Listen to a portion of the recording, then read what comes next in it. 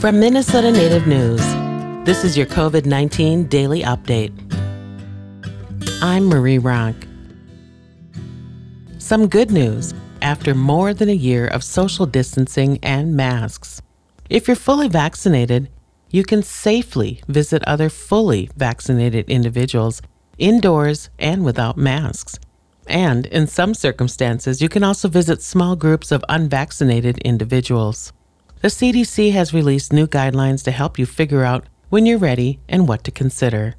The most important question, how do you know when you're fully vaccinated? The short answer is 2 weeks after your last shot. So 2 weeks after your single-dose Johnson & Johnson vaccine, or 2 weeks after the second shot of your 2-dose Pfizer or Moderna vaccine.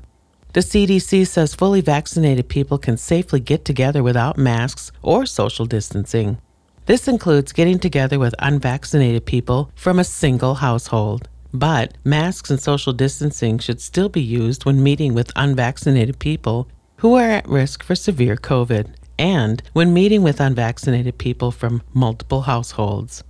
Even if fully vaccinated, you should continue to wear masks and social distance in public.